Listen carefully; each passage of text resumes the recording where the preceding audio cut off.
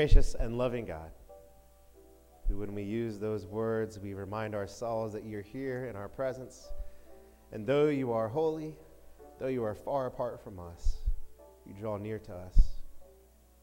And Lord, for all of us who would receive you, you would embrace and hold dearly. And so God, as we're here today, we call you gracious, we call you Lord, we call you magnificent and loving God. As we're here, Lord, we do come before you as a people, once again redeemed by your work through Jesus Christ. And so, Lord, we bring up your name and hold it high and uplift it to the utmost and to the ends of the earth, proclaiming you as the Savior of our lives and the Lord whom we serve. God, today we remember once again that great story. Not only did you create the world and live through it, but Lord, that as time went on and we fell short, you continue to reach out to us.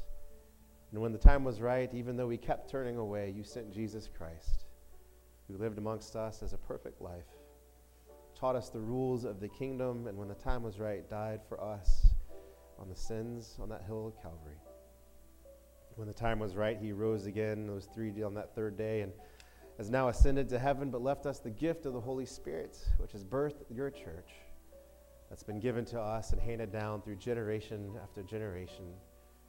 And how we gather here today as a community of believers who have been redeemed by you and washed clean.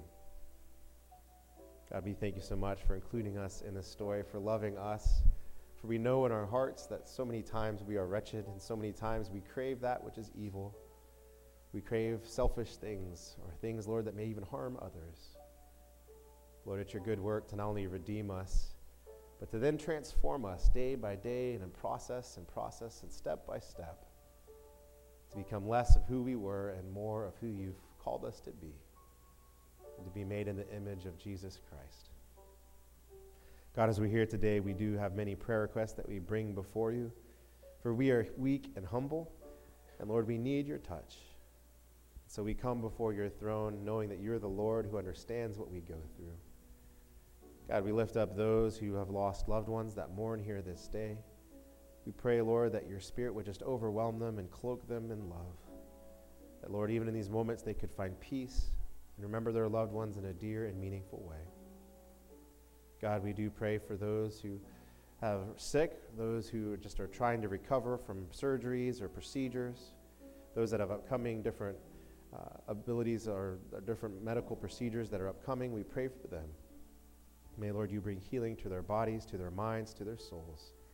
Bring them right back to their bodies to be able to function normally, that they, Lord, could build your kingdom and do your work here on earth. God, we do lift up those that just have worries of all sorts, especially lift up those who suffer from addictions and day by day struggle. We pray for them to have strength here today and to be able, Lord, to put a stop in Satan's work in their life by your grace and mercy that's offered to them and the power that they could receive through you.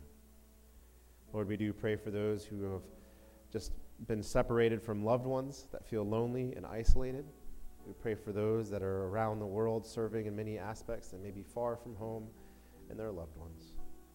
We pray, Lord, for a world that continues to, while we celebrate the Olympics and the peace that's made through the competition that's there, we also know that there's hinging on the side of that nations against nations, potentially. And so we pray, Lord, for peace to rule, for hearts to prevail that are peacemakers as we pray this morning in our call to worship.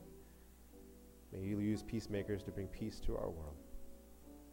Lord, we pray for those who are hurt just by life's burdens, that maybe have just issues that have been dealt with or not dealt with for many years before. They continually rob their joy and rob their strength. Whether it was someone wronged them, whether it was someone did something to them, or maybe just life just didn't pan out in the way they hoped. We pray for them to have hope here this day and strength to take the next step. God, we especially pray for those in our community that have never heard your name or even understand who you are. We pray, Lord, that you continue to give us eyes and ears to reach out to them. And Lord, may you just prepare the way so that when we do proclaim the gospel in their life in whatever way you use that for us, that, Lord, it would fall on good soil and that something would grow from there, a faith in you. Lord, continue to make us the church you want us to be, not only for this community, but for around the world. May you continue to pray for to pray for our leaders, both in the church, in the governments, and all throughout our life. God, we pray for those that come here this morning to receive a special touch from you. May you grant them the desire of their hearts and work in their life in powerful ways. We pray, Lord, for these prayer requests that are brought to you every Sunday and laid before your altar. May you hear them again. And finally, God, we pray for ourselves. May you make us once again to be like Jesus Christ. And in all the ways we fall short, Lord, draw us closer to you and give us strength to pick ourselves up, to take that next step, holding hand in hand with you.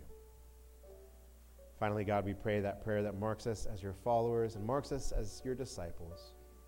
Our Father, who art in heaven, hallowed be thy name. Thy kingdom come, thy will be done, on earth as it is in heaven. Give us this day our daily bread, and forgive us our trespasses, as we forgive those who trespass against us. And lead us not into temptation, but deliver us from evil. For thine is the kingdom, and the power, and the glory forever. Amen.